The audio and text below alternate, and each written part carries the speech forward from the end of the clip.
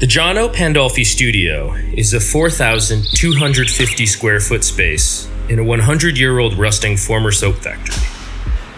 It overlooks the Hudson in Jersey City, New Jersey. Here, Pandolfi makes his signature stoneware ceramics for his restaurant clients. Penn, John O's Boston Terrier and honorary co-founder, explores the room while the team diligently works.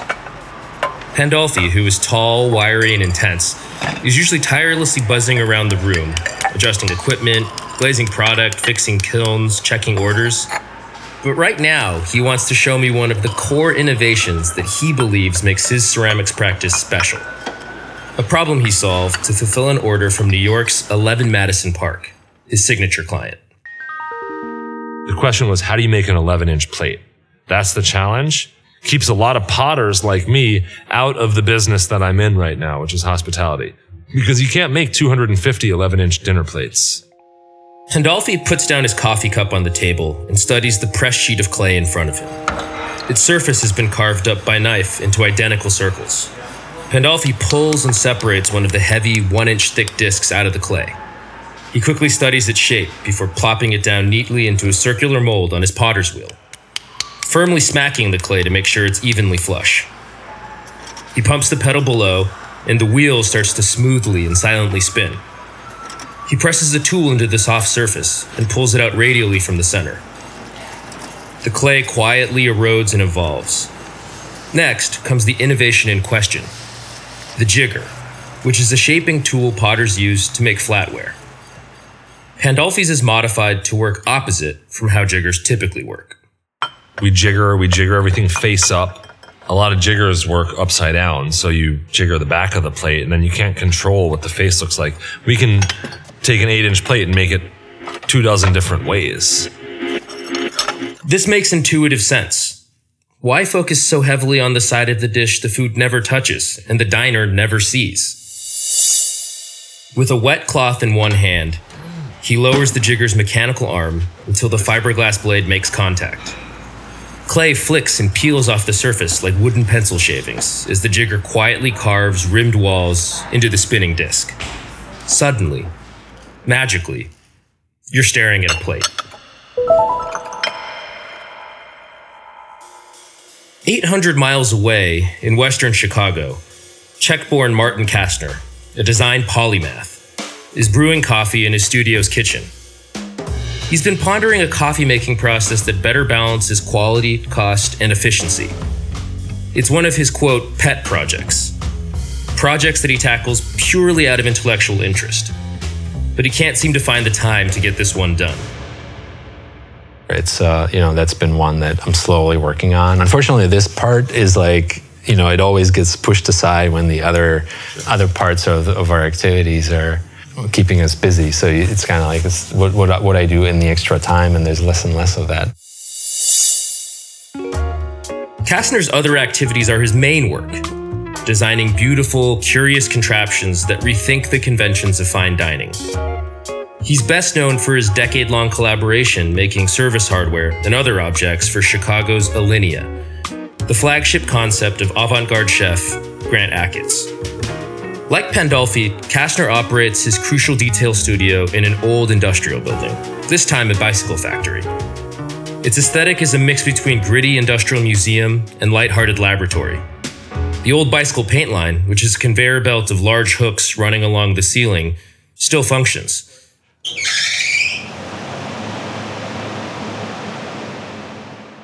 Between the spray booth at the end of the line and a ceramics kiln is a presser casting machine that he describes as, quote, my $50 version of a $50,000 casting machine.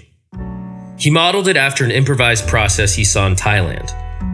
Across the room, there is a smart oven that he uses for glasswork, metal casting, material burnout, cooking meat, and baking bread. It's actually a really good cooking oven. I think I convinced Dave Barron when he opens his place in LA that he needs that, maybe a bigger version of it. Because it's relatively inexpensive. It doesn't take a ton of power, and it's relatively precise too. I think in 5 years' time, it's going to be in every modern kitchen, restaurant kitchen. Kastner has a knack for squeezing conceptual and abstract questions from his surroundings, and he has a surplus of ideas.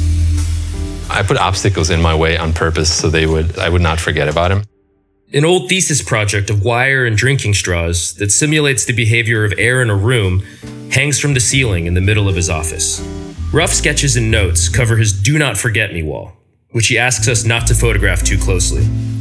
This is both because the information is proprietary, but also because Kastner doesn't like communicating in sketches and renderings. I generally try to avoid communicating with people in those terms and just, let's talk about the ideas behind it. Let's talk about material choices. Let's talk about the meaning of things, and then bring a physical object that they can touch, they can feel, they can relate to. Because that tells you if you're completely off or not.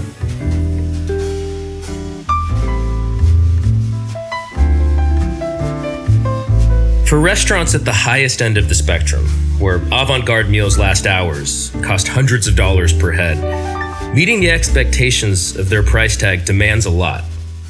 Constant innovation and reinvention. Service wound to Swiss watch precision. Expectation thwarting thrills. It's food and drink in the form of a personal 4-hour magic show. But such bravado not only demands an illusion, but also someone to design and create the hat the rabbit is pulled out of.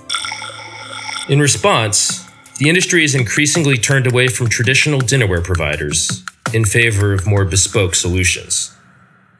Here's food journalist Howie Kahn. Fancy restaurants used to be French restaurants. Those restaurants aren't really around anymore. They're not of the moment exactly. I think people still like to go to La Grenouille and celebrate the nostalgia of what a French meal would have felt like in the 50s and 60s and 70s. In their place, high society food has become more ambitious, more personal. I think we're at this interesting point now where things are very, very bespoke. The good restaurants, the great restaurants, are not going to have the same plates as the other restaurants. You're not going to go into a place that's going to blow your mind and see the same Bernardaud china that was in another restaurant. I think for a restaurant to really make a mark, it's almost expected that they're going to do this customization, that you're going to see things on the table in every way that you cannot see anywhere else. But it can be a careful balance. Here's the thing, you also have to be really good as a restaurant to pull this kind of thing off. If your food doesn't match the plating, if the plating's better than your food, then you're ridiculous. Pandolfi and Kastner's clients, 11 Madison Park and Alinea, aren't just really good restaurants. They might be the two best and most important in America. Their critical bona fides, at least, would agree. Along with Eric Ripert's Le Bernardin, they are the only American restaurants with the distinction of holding both 3 Michelin stars and a ranking in the world's 50 best restaurants list every year this decade. For 6 of the past 7 years, one of the two has been the highest ranked American restaurant on that list. At times, the two can seem cosmically linked. Both are owned by famous pairings of a pedigreed chef and an enterprising restaurateur. Guedara and Hum at 11 Madison, Grant Achatz and Nick Kokonis at Alinea. In 2012, the two restaurants traded kitchens for a week. Last year, both underwent nearly simultaneous, though very different makeovers. Both have expanded into other lines of business. Guedara and Hum's Make It Nice group has moved into hospitality and fast casual. Achatz and Kokonis owned 3 other highly regarded restaurants and an online reservation system called Tock that 11 Madison Park recently started using. But they're decidedly different experiences. 11 Madison Park straddles modern and traditional notions of heightened service and fine dining, while Alinea positions food as expectation-defying, mind-blowing future theater. This dynamic extends all the way to the creative collaborators they have in Pandolfi and Kastner. Here's Howie Kahn. You have someone like Jono Pandolfi, who is a ceramicist and is working in the style of a traditional craftsperson, really honoring where that stuff comes from and how to do it. Someone like Martin is an avant-garde thinker. He's not working in the same framework as someone who's creating plates and bowls and knives and forks and other things. Pandolfi, who was first drawn to ceramics as a teen because of its sense of primal permanence, approaches his work with an austere practicality. One of his mentors at Skidmore College, Regis Brody, stressed the importance of scientifically understanding each stage of the ceramic process. Functionality was a design constraint that excited Pandolfi. It set him off on a 2-year odyssey designing teapots. It was transformative. I spent junior and senior year making teapots. I was making gorgeous functional 2-cup teapots. I was making 4-foot tall abstract teapots. Everything in between. I just liked the constraints that put on me as an artist. I said, what can I do? How crazy can I get and still have to have a spout that pours well and a lid and contains liquid? So I loved the constraint of that. And that energized me as an artist. And that was 2 years worth of artistic exploration right there, and pushed me to the top of my class as an art major at Skidmore, pushed me as an artist. His mindset in his work with 11 Madison Park is the same. If you just say make whatever, I don't know. I don't know what to do. But if you put constraints on it, I can work within that, and I can find and make connections and go places. And now I do the same thing, but within the constraints of dinnerware, and it has to be in a restaurant, it has to fit in a dishwasher, it has to stack and work and be durable and functional. So that's my new set of constraints. Kastner, too, was initially drawn to old traditional arts because of a fascination with permanence. Somewhat bizarrely, the man who would create the space-age objects to match Ackett's space-age food first trained as a blacksmith, restoring metalworks in a Prague castle. In graduate school, he also studied weaving, papermaking, and carving. You know, you're always having to retrace somebody else's steps because you're restoring pre-existing work that needs to be restored in a way that's consistent with the context of the time, with the location, technology available to the people that produced it. It's interesting because you're learning a lot with every project, and it makes you really hyper aware of contextuality of all these objects, you know, kind of like how their meaning has shifted, how their ability or our ability to make things has shifted. 2 events shifted Kastner's belief in the permanence of objects.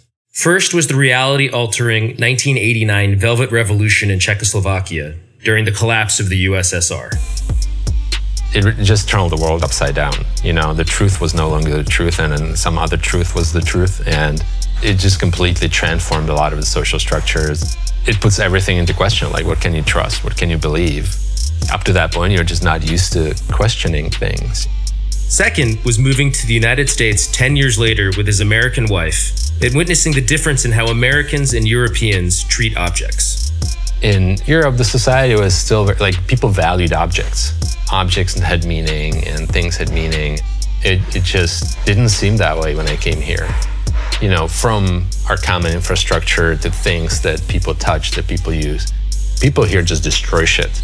That in a way that I had never seen anywhere else. I was kind of like, why are people just not, why is this happening?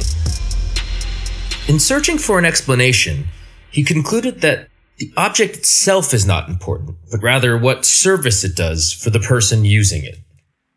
It made me realize the boundaries are fake. Like, they don't exist. They're there for the consumer, right? They're not there for me. They're not there for the discipline. They're not there for the essence of things. They're there because whoever is going to buy into it or consume it needs to know what they're looking at.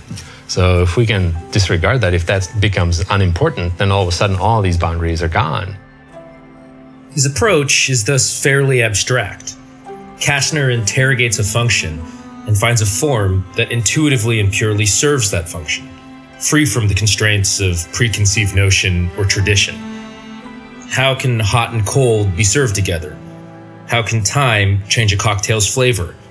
What is the purpose of a menu or a table?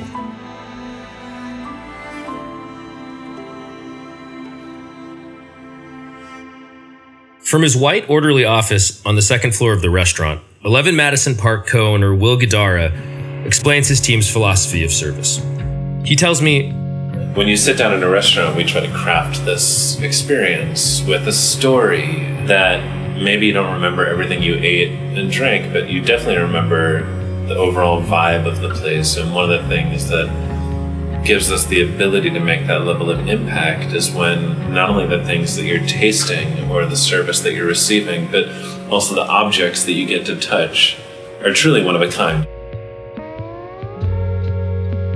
For Gadara, Pandolfi fit that need. We didn't know what we were going to be getting when we started working with him, but we knew if we all got in a room together, we'd be able to come up with something really awesome, because you need the technicians and the craftsmen and the experts, and then you get a couple other people with different perspectives who don't live and breathe that every single day, and the ideas start flowing. The relationship with Pandolfi is a true partnership. It's rarely ever we say, we want exactly this, and he makes exactly that. That's not the spirit of collaboration, right? Yep. We have an idea, and then we get it to here, and then he gets it to there.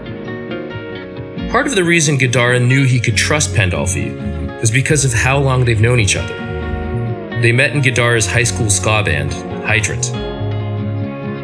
I went to high school with Will. He was classmates with my younger brother. One summer, I was home from college. Will's band needed a bass player, so I was good friends with the singer. I got the call. I played bass with them for the summer, and that's when I kind of got tight with Will. The two remained close. The week before we spoke, Pandolfi put on a pottery throwing seminar themed around the movie Ghost at Gadara's summer camp-themed wedding to Momofuku's Christina Tosi. When Gadara started running 11 Madison Park, Jono designed a porcelain plate in the shape of a pillow that impressed whom? Eventually, Pandolfi would win a contract in 2011 to do all of the dinnerware for the duo's newest venture, the Nomad Hotel. The 7,000-piece order was so large, Pandolfi had to outsource the production to a factory in Ohio. Pandolfi and his wife Erica had just had their first child. So then it was just my turn to just go out and get that work done. That was a fun 9 months. It was a hard trying experience because the factory in Ohio, that did not go smoothly. A lot went wrong. Glazes got wrong. I ended up driving back and forth out there God knows how many times every weekend, and I had a little baby. So I was leaving every weekend. I'd work all week, and then I'd leave on Thursday morning at 3 a.m. and I'd get to their plant at like 10 a.m. and work with them for the day, sleep overnight upstairs from the pottery, and then come back the next day. So that kicked off the busiest period of my life, which I'm still in. But the work got done. I'm in Broadway, flagging the truck driver down, making sure there's a spot in front of the hotel. I'm wheeling the pallet of plates into the hotel. That was just like a fun, exciting, nervous, crazy hard time, because also these guys are opening up boxes of thousands of plates that they bought for me, and I'm like, oh shit, I hope they like it. And also, you know what else? I hope this stuff lasts. I hope this doesn't break in the first week. In what he calls a, quote, happy accident, his stoneware design was durable, and they did like it. There was so much up in the air, and just as that project closed up and I just got it all done in the nick of time, and I just wanted 2 weeks off. I just wanted to chill with my kid and just like not think about stoneware. And they were like, okay, Jono, we need you to come in for a meeting. Our sister restaurant, 11 Madison Park, now we're going to redo all our dinnerware there. We want you to do it all. The restaurant had decided to work with local artisans and craftsmen for all of their service items, and chose Pandolfi to be their sole ceramic supplier. His jigger design was a personal proof of concept of sorts, that he could quickly design and produce dinnerware in his own studio with the level of specificity and variety a restaurant of that tier demands. When I figured that out, that was when I knew I could do all of EMP's stuff here.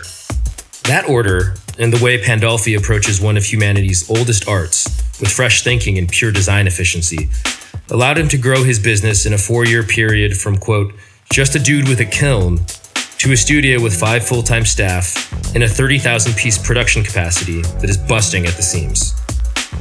I wanted to come up from air. I wanted to take a moment off because I just nailed this huge life-changing dinnerware project, but I didn't even have a moment to. I had to dive right back in the studio, hire new people, buy a pug mill, and that was when my production capacity here really started growing to what it is now.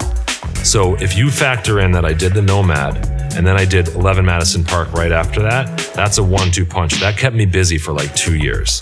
The second I got done with 11 Madison Park, I had like 10 other restaurants waiting for me to call them back.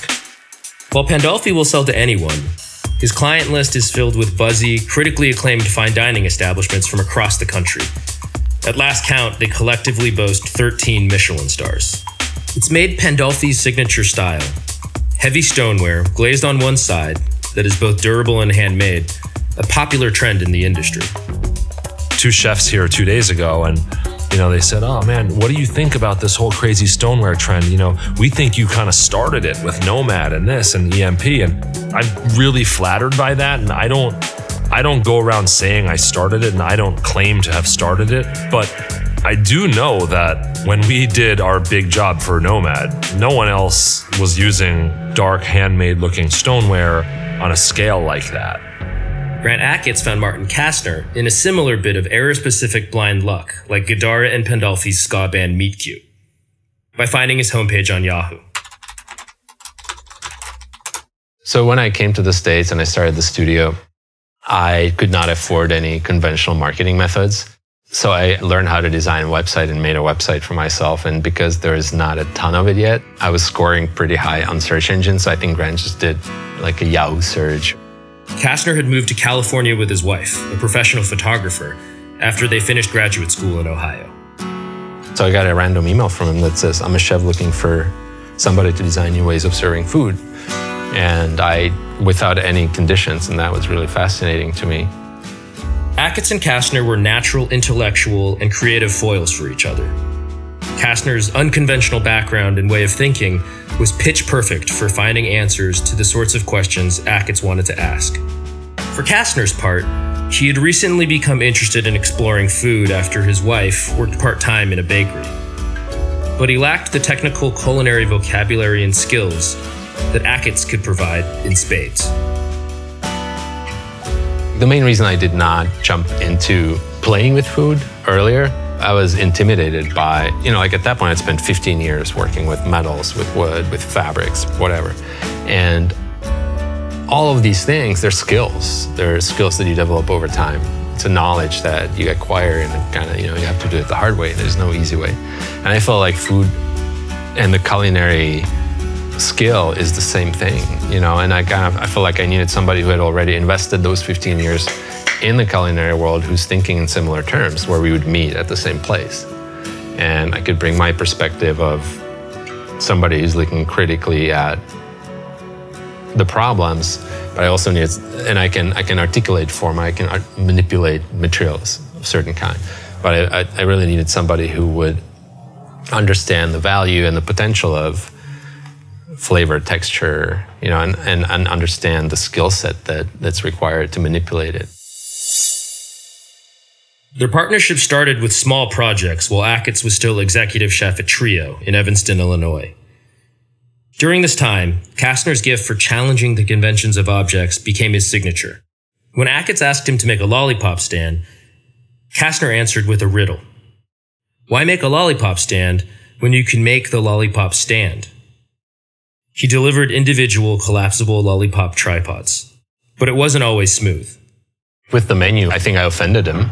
The first time I told him his menu made no sense, because it's like that's how they introduce the food to the diners, right? And I wasn't diplomatic about it. I was just puzzled by it. So it probably didn't go over very well. But then he called me back and he's like, "Well, what did you mean with that?" The ensuing conversation eventually resulted in Alineia's famous infographic menu. Later, when working on Trio's submission for a cooking competition, Kastner criticized the quality of the food photography and asked his wife Laura to reshoot them. Their photos that the restaurant had for the presentation were just horrible. And my wife, who's a photographer, came to dine at Trio with me the night before we were flying out to Spain. And we're eating, and I, after the meal, went to the kitchen and I was asked to see the photos because I was going to write the script for the presentation. And I saw the photos. I'm like, we can't use that. We need different photography. And since Lara was there, before we all went to the airport, we met in the kitchen. They made the food, and we shot it on butcher paper in a dining room. And just Lara got in and took photos. And they came back. They're like, "We've never seen food photography like this. Like, would you be interested in actually documenting our food?" The couple would ultimately spend 2 years creating the 416-page Alinea book. When the Alinea project started, Kastner and his wife relocated to Chicago from California to dedicate themselves to it full-time. When I asked Achatz' partner, Nick Kokonis, by email what Kastner has meant to Alinea, he doesn't pull any punches. A shit ton. When I met Grant, he wanted Martin to design everything, from the walls to the table to the plateware. That was obviously impossible, but Martin did our opening menus, logo, identity work, some plates, and specialty designs. But more importantly, his aesthetic sense permeated the whole of the design and understanding of what we were trying to build at Alinea way back in 2004 before we opened. Alinea's creations were, for a time, purely collaborations between Achatz and Kastner. Kokonis says, "It used to be that Grant would have an idea for a presentation or an idea for a provocation of diners, and then work it all out with Martin, back and forth. Sometimes Martin would lead with an idea for a design, and then the culinary team would find novel uses for it. Like any great collaboration, it's tough to tell where things began or ended on any project or who contributed exactly. Achatz and Kastner's schedules became busier, and their teams grew, and they naturally worked less with each other. That's why, for me, like, being a maker is not that important. Like, it's a tool for delivery. It's a vehicle. But the vehicle is secondary to the experience. The experience is really the center point. I don't really know what to say about that. It's kind of like, it's normal. The other part is I started working, on the culinary concepts, and when nobody has time, and it's kind of like, and then he's traveling, I'm traveling, and we can never like meet in one place. So again, it's not, it feels weird to be talking about it publicly. Today, while he still takes on projects from restaurants, he's selective, and he'll turn away work if its concepts don't excite him. Like, people will come to you and say, I want you to make a centerpiece. So my response to that is like, why? And they're like, well, we want to change the way we serve at the restaurant. We want the centerpiece to be a presentation of side dishes, and we want the people to order the protein but share all these side dishes for the table. I'm like, so what we're really thinking about is not a centerpiece. We're rethinking the way this food is served, and that is a lot more interesting. So if I didn't get that answer, I might just say no to the project. Back in Jersey City, Jono Pandolfi is unloading a kiln, which is still one of his small pleasures. When I say I like taking finished plates out of the kiln, I'm not lying. Like, I unstack kilns. And to me, that's a rush to see this all like perfect sitting on the shelf. But you can't do that without efficiency. You need to have a really high yield. It's good Pandolfi finds pleasure in the pure productivity of his business, because there's rarely time to come up for air. The firing volume of his 5 kilns is inadequate to meet demand. He hopes to double it and promises a major development is coming soon. 95% of their production is done on site. He hopes to introduce more outsourcing capability soon as well. The phase I'm in right now, we're really just focusing on getting out from under being in the weeds for 2 years. Hey, we're thankful that we're making plates and we're busy as hell. But do we want to be always swamped? No. Like Kastner, Pandolfi also recognizes he has benefited from a boom in the industry. As farm-to-table menus have proliferated, his handmade stoneware has become the industry plat du jour with a variety of imitators. He tries to stay above it all. He's not slavishly devoted to the aesthetic that made him famous. And there are, increasingly, other areas that Pandolfi hopes to expand into beyond ceramics. I'll say right now, for 2 years, I've been trying to release a lighting collection, and we've just been too busy, and we haven't had space. Well, now we have space. We're still too busy, but we're taking care of those things. So we're definitely you're going to be seeing more lighting from us soon.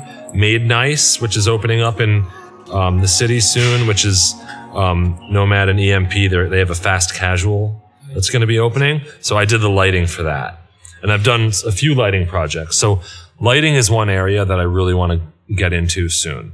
I would love to be putting out a jewelry line again in the next few years, because I don't want to be known as a guy who just does dinnerware. He hopes that the journey will, in a way, lead him back to where he started. If I had to state like, you know, a wish for my own company, you know, it would be that we continue to grow and we're super successful, and that in, you know, 5 or 10 more years that my business is successful and sustaining itself, and I can step back and get back into, you know, exploring the artistic side of ceramics that I got into in the first place. But for the moment, this is my art.